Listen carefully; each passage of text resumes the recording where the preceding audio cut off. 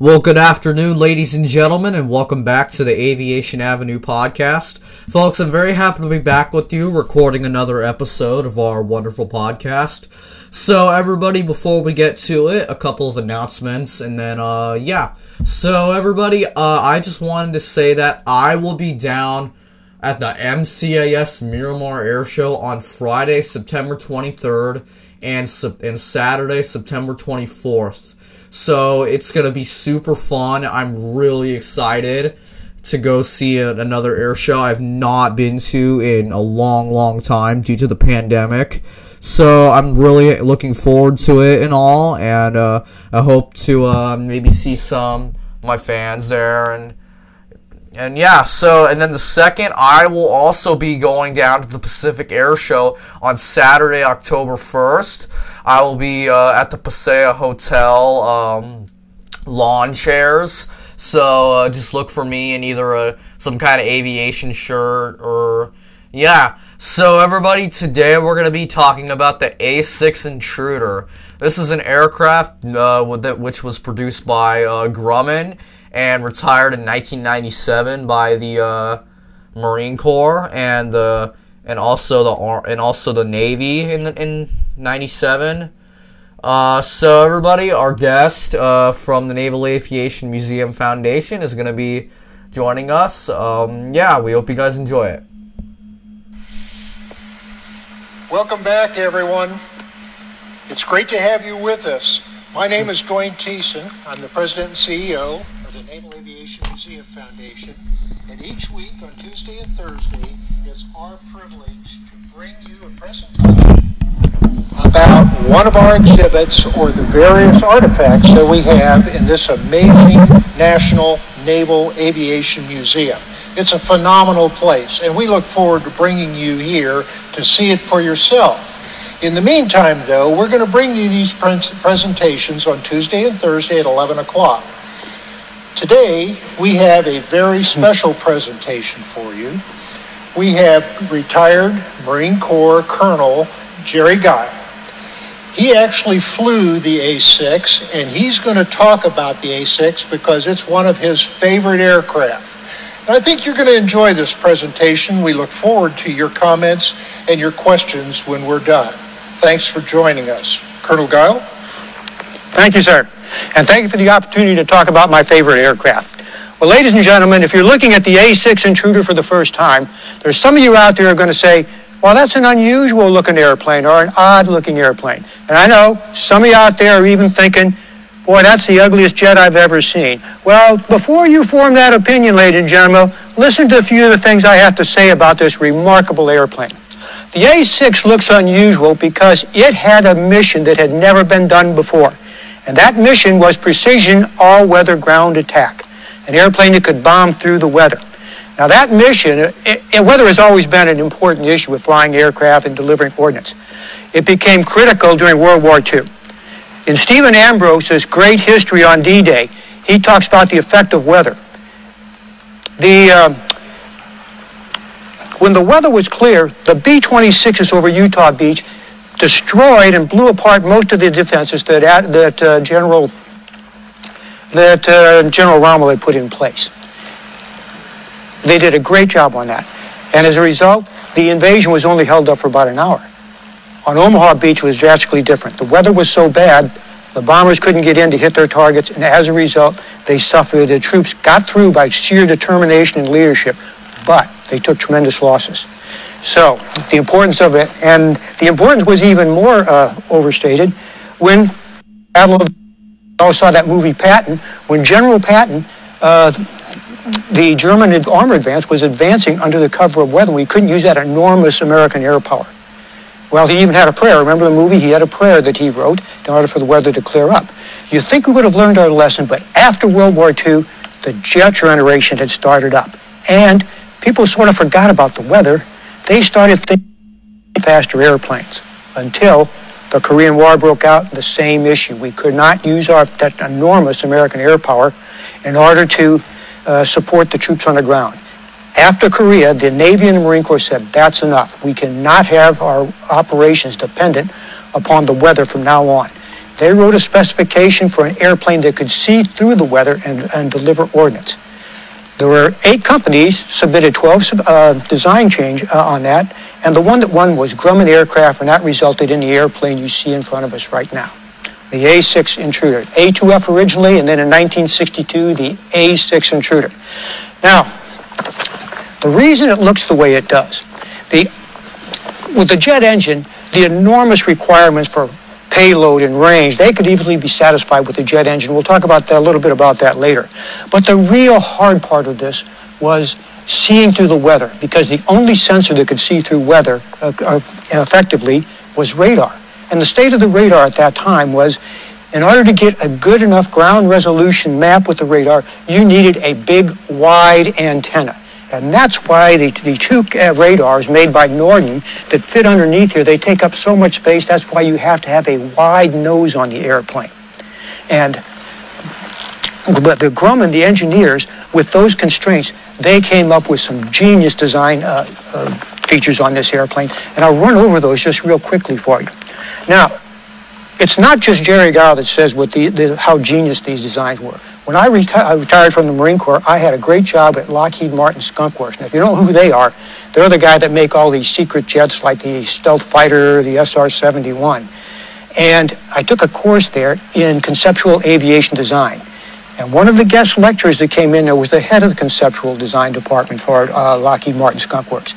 And the example he used for outstanding design creativity was my A-6 Intruder. So let's look at a couple of the design features on this. First of all, the airplane is so wide that they decided, let's put the pilot and the bombardier next to each other to enhance the aircrew coordination, because they're going to be flying this thing in all weather conditions. Secondly, they had to be able to lift an enormous payload. Now, to do that, they've got to create lift. And what the Intruder designers did, they picked a wing with a high aspect ratio. Now, aspect ratio is just the wingspan divided by the mean chord. So a long, skinny wing, like a glider, gets more lift. And you can see up here, if you look, you can kind of see if the wings were not folded, how long and wide and thin that wing would be out there to create lift that was required for the payload they wanted to carry. Now, along with that wing, instead of putting a simple flap on the back, they put what's called a Fowler flap right here. Now, a Fowler flap is the most efficient of all the flap designs. It comes out and down and creates a lot more lift because it increases the area of the wing. They even increased that to a greater degree, because if you can look up here now, they designed the flap to run all the way out to the wingtip.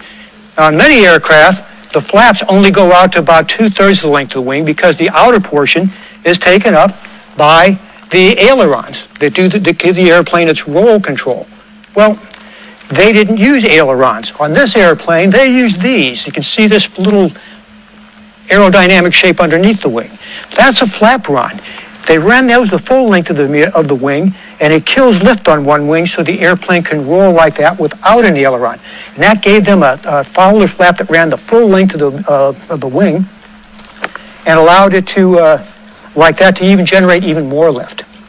So, other design features they had. Look where they put the wing.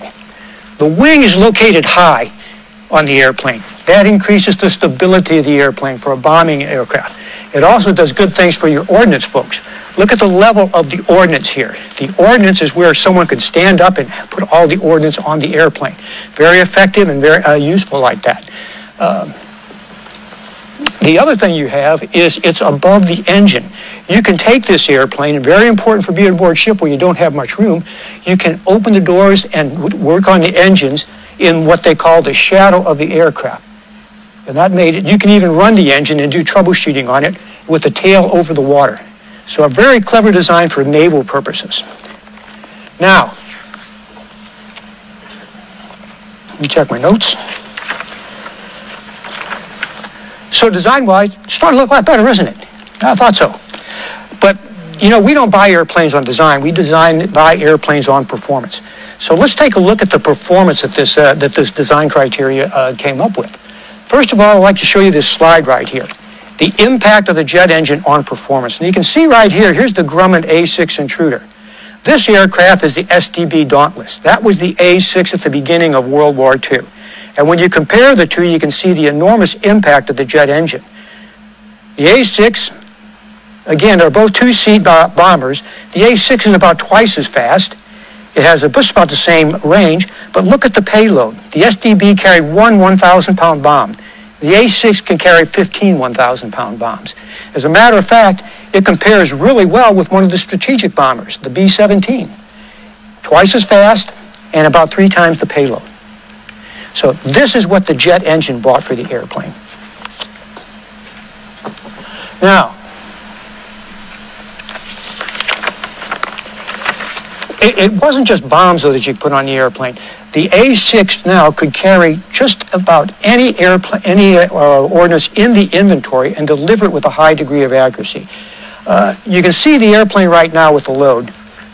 This is 22 500-pound bombs. The airplane is actually capable of 28 500-pound bombs. Or it could carry those 15 1,000-pound bombs or 5 2,000-pound bombs. Instead of 28 500-pound bombs, it could carry cluster munitions for area targets and anti-armor operations. It could also is capable of carrying those very sophisticated mines, deep water mines that the Navy uses. And it could carry napalm. It could carry a wide range of 5-inch and 2.75 rockets. It could carry missiles, the anti-radiation missiles, and it could also carry the anti-ship missiles. So just about everything they had. And yes, it was nuclear capable, and by the end of its life, it could also deliver laser ordnance. So a wide range of ordnance. And all the ordnance arranged along that wing, look how it lines up right with the center line of the center of gravity. You could put just about all those on without changing the center of gravity, and with the tanks lined up in that wing, or this airplane, you didn't really have to have a fuel management system that balanced the center of gravity on it. So it was a beautiful design. Well, what does design mean? It's great to have that capability, but what does it mean as far as operational capability? Well, let me show you the results of this design. Now you can see here, these are the types of tactical missions that the A-6 Intruder was capable of doing. All-weather strike, you can hit radar targets that are radar significant like a building or non-radar significant targets. It could work its way through the mountains on radar. It could attack stationary and battlefield targets, stationary and mobile, under all weather conditions. Close air support for the Marines. You could deliver close air support with this airplane under all weather conditions. Anti-surface warfare, it could go after ships, the small type ships, or it can go against large warships. Mine warfare, suppression of enemy air defenses, the airplane, it could do that. And it could act as a tanker and also do the nuclear strike, everything under all weather conditions. Now, the important thing to remember about this, all of these could be done without changing the configuration of the airplane. The only thing you had to do was change what was carried on the racks underneath the airplane. Okay? So, it's really starting to look a lot better now, isn't it? Well, I thought so. But for the operations force. Now, it resulted in an airplane that could always do its tactical mission. In combat during Vietnam, the airplane was used for alpha strikes delivering heavy ordnance loads against targets in Vietnam. It did interdiction missions by hitting targets, bridges, and infrastructure targets. The Marines could use it for visual and all-weather close air support. Unsolicited comment I got once with an aviation controller, Air Force controller, was, gee, if we had a few more of these Marine squadrons over there, we could have shut down the Ho Chi Minh Trail. And at the top of its game, it was one of the airplanes chosen to play the precision aim placement of the minefields in Haiphong Harbor. So it had a great combat record in Vietnam. There are times when this aircraft was the only aircraft flying and delivering ordnance. El Dorado Canyon. The Gulf of Sidra freedom of navigation that happened during the Reagan administration was a retaliatory strike because we had been attacked by some of their missiles, and then a bombing terrorist attack against a Berlin discotheque.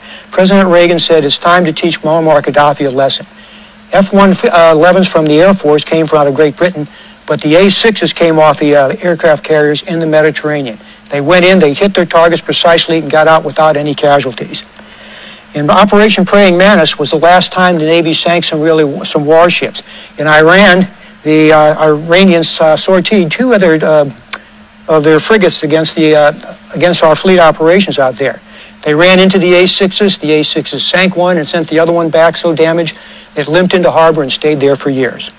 In Desert Storm, the airplane was there at the end of its life, but it went out at the top of its game, doing mining missions, strike missions, and the kill box interdiction, picking out the moving targets in kill boxes and over in the sandbox. They were able to find targets, target them, and open up with a laser and hit them with precision. So it had a great combat record. Well, enough about the theory now. I'd like to go up and show you the inside of the airplane and give you an idea of how it happened. It worked.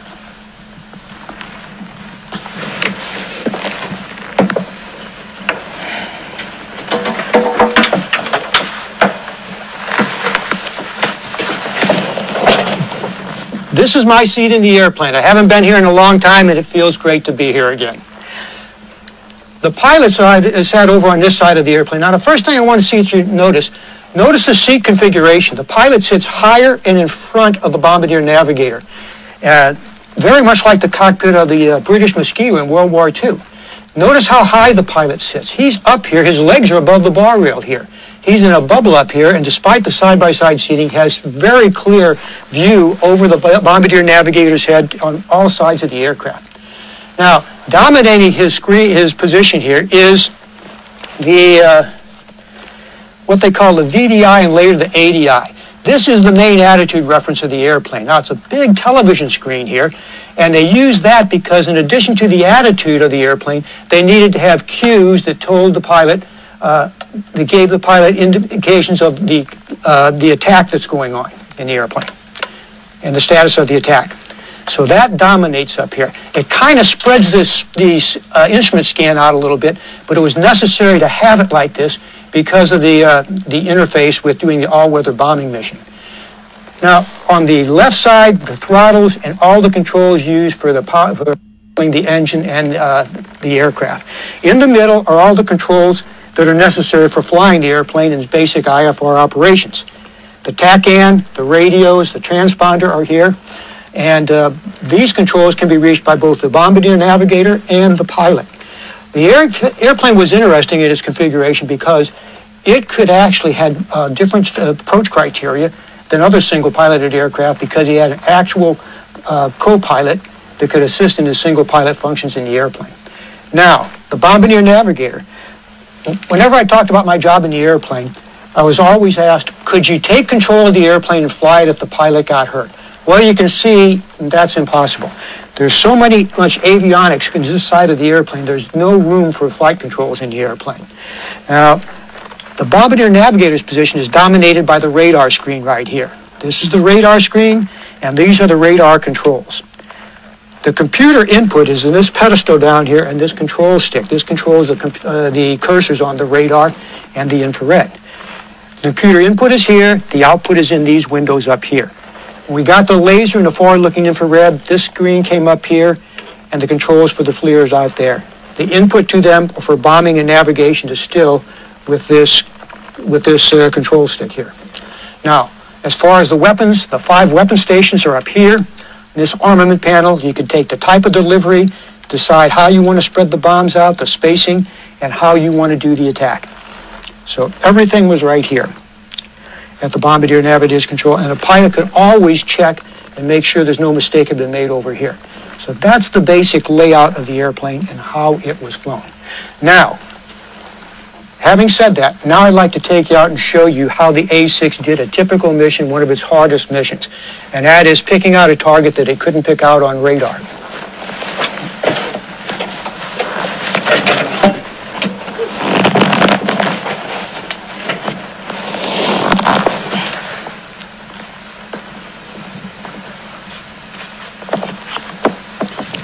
If you had to hit a target that was not radar significant, was not going to show up on radar, or a target that was amongst a lot of other radar returns so it couldn't be seen, you had to find offset aim points on the airplane.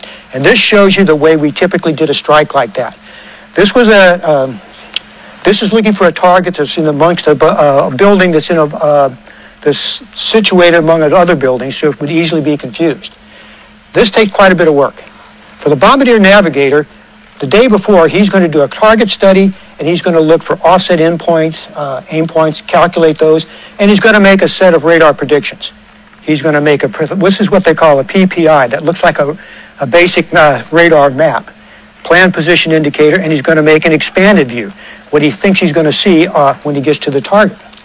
Now, as the airplanes, they man up the airplane, get ready to take off, he's going to set up the armament panel for the effect that he wants on the target. Then he's going to radar navigate using the A-6 system to take him to the target.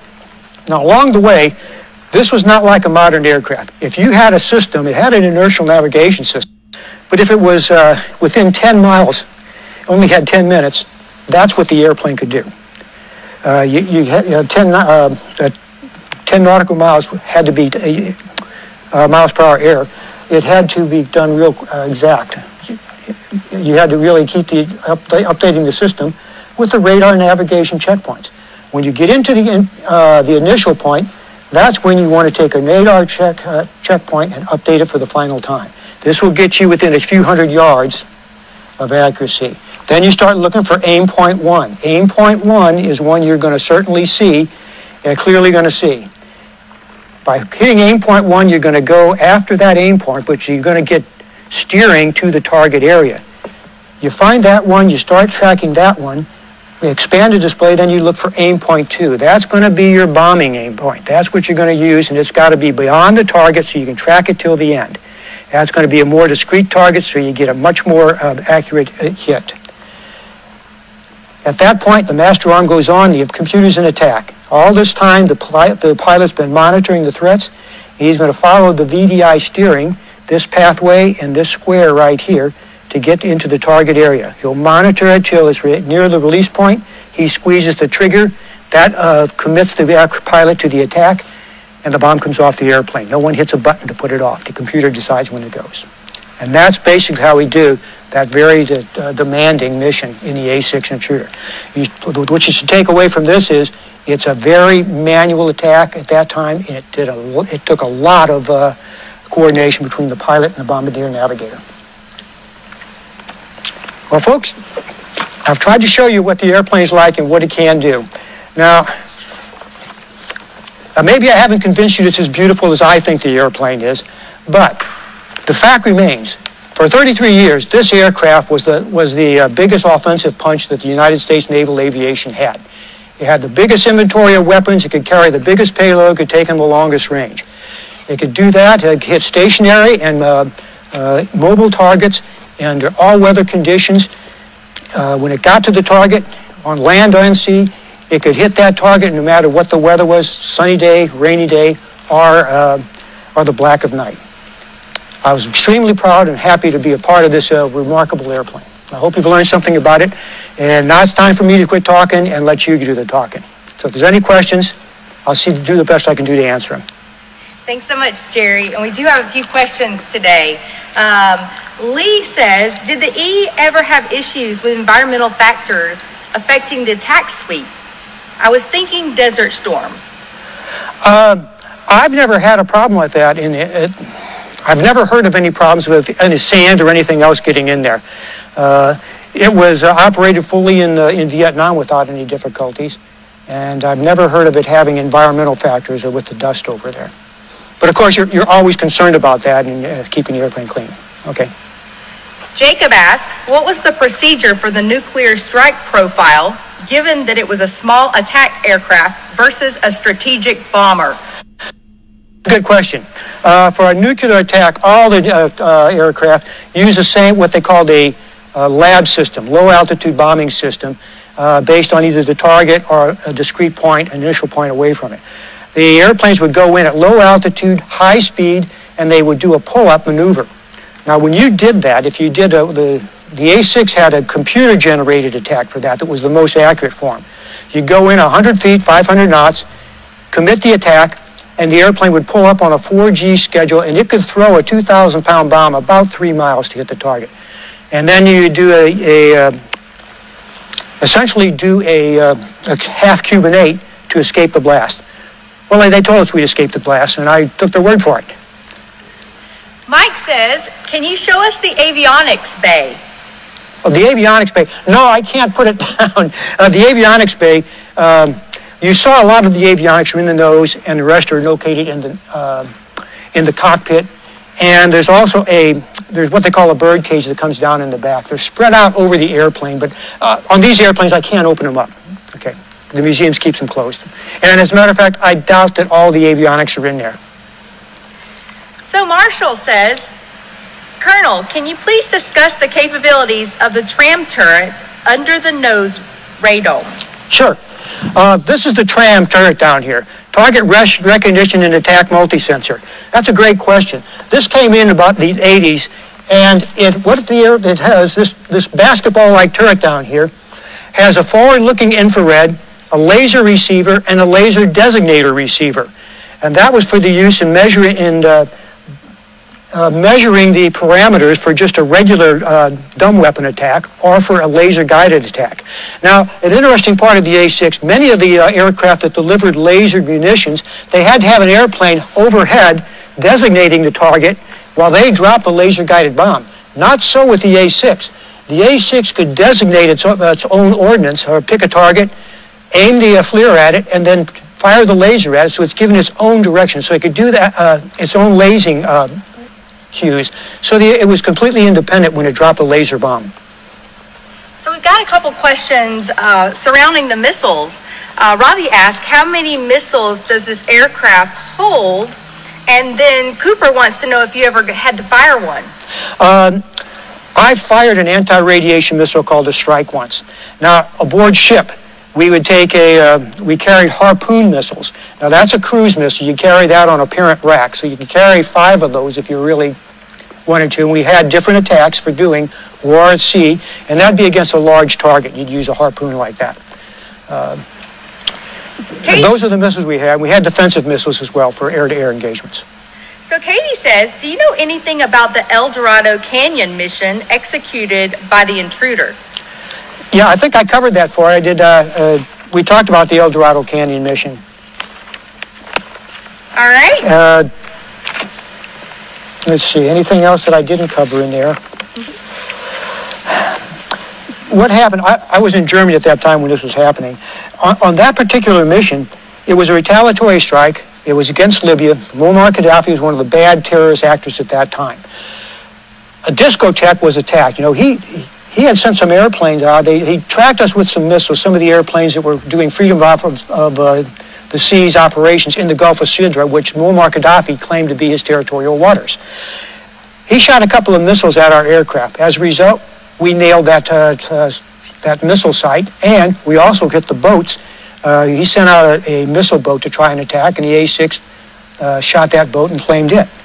As a result, he sent some terrorists over into the Berlin discotheque, where some of our military personnel were just relaxing and on liberty, and it set off a bomb, killed some of our folks over there. That's when President Reagan said he needs to be taught a lesson, and he picked the A-6s. Now, the A-6s could have done both missions, but they didn't want it. It would have taken 2 days. So what they did is they brought in the F-111s, and you might recall France did not let the F-111s come from Great Britain across France to do it. They had to go all the way around in a really long mission to get in there. The French Republic after that, the people in France, they were upset that their government hadn't let them come through there because they thought Muammar Gaddafi needed a lesson. Well, the strike went off. The Air Force, they lost an F-111, unfortunately. The A-6s got in and out, and they did teach them a lesson. If you remember, after that, Muammar Gaddafi was pretty much scared straight. You know, he throttled back a lot, and he let the Lockerbie crews, he turned them over. And after that, he really catered it because they had done what I considered the right thing. They threatened the power structures, what he needed in order to stay in power. He knew right at then that the American aircraft could have come in and hit their air defenses and then hit the other armed forces, which he relied on as a dictator to maintain power. So that's about the most I know about that. I know some of the people that flew on it, and it was a great mission, highly, perfectly executed, without loss. So Michael sends us a question. He says that is based on a sea story of sorts. He says, I've heard about the radar on the Intruder and the manual suggesting to kick it to restore functionality in the case of failure. Can you confirm or deny this? I've about a few hundred hours in the A-6A.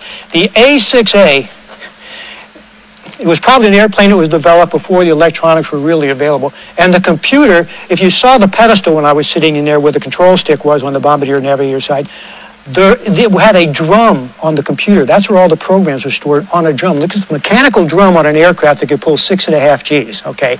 So there were times when you could turn the computer on, you actually hear this drum whirring and spooling up when you turned it up. Well, if you didn't hear that, we always thought that, well, maybe that thing is just stuck. So we kicked the pedestal in that, and I think I broke it loose one time, actually. But it was the computer and not the radar. The radar sits in front, and there's a bulkhead there. So that's probably what you're thinking of. So that's my story, and I'm sticking to it. All righty.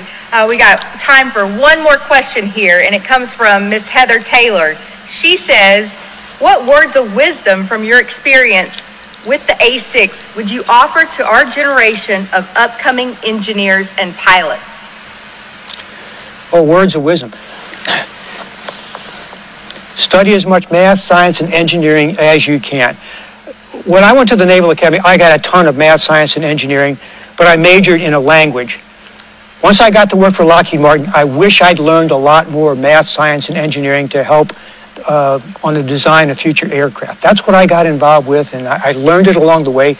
But focus your studies. If you want to do that sort of work, focus your studies on as much math, science, and engineering as you can. All right.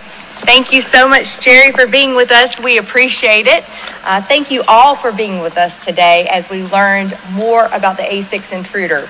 And join us for our next production, Treasures of the Collection, with Mark Levitt, Museum Archivist, and Dina Lynn, Museum Curator. It'll be Tuesday, April 28th at 11 a.m. Central Time. Thanks, everyone, and have a great day.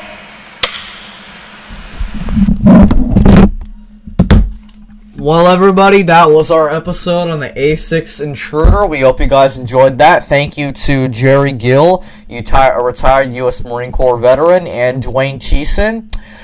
We hope you guys enjoyed it, and make sure to follow me on Instagram, Aviation Avenue Pod. Subscribe to my YouTube channel, Braden Piscopo. Become a patron at patreon.com/Aviation Avenue Podcast. Use listener support to support my podcast using the link on any podcast platform. And we will see you next week here on the Aviation Avenue Podcast. So long for now, everybody.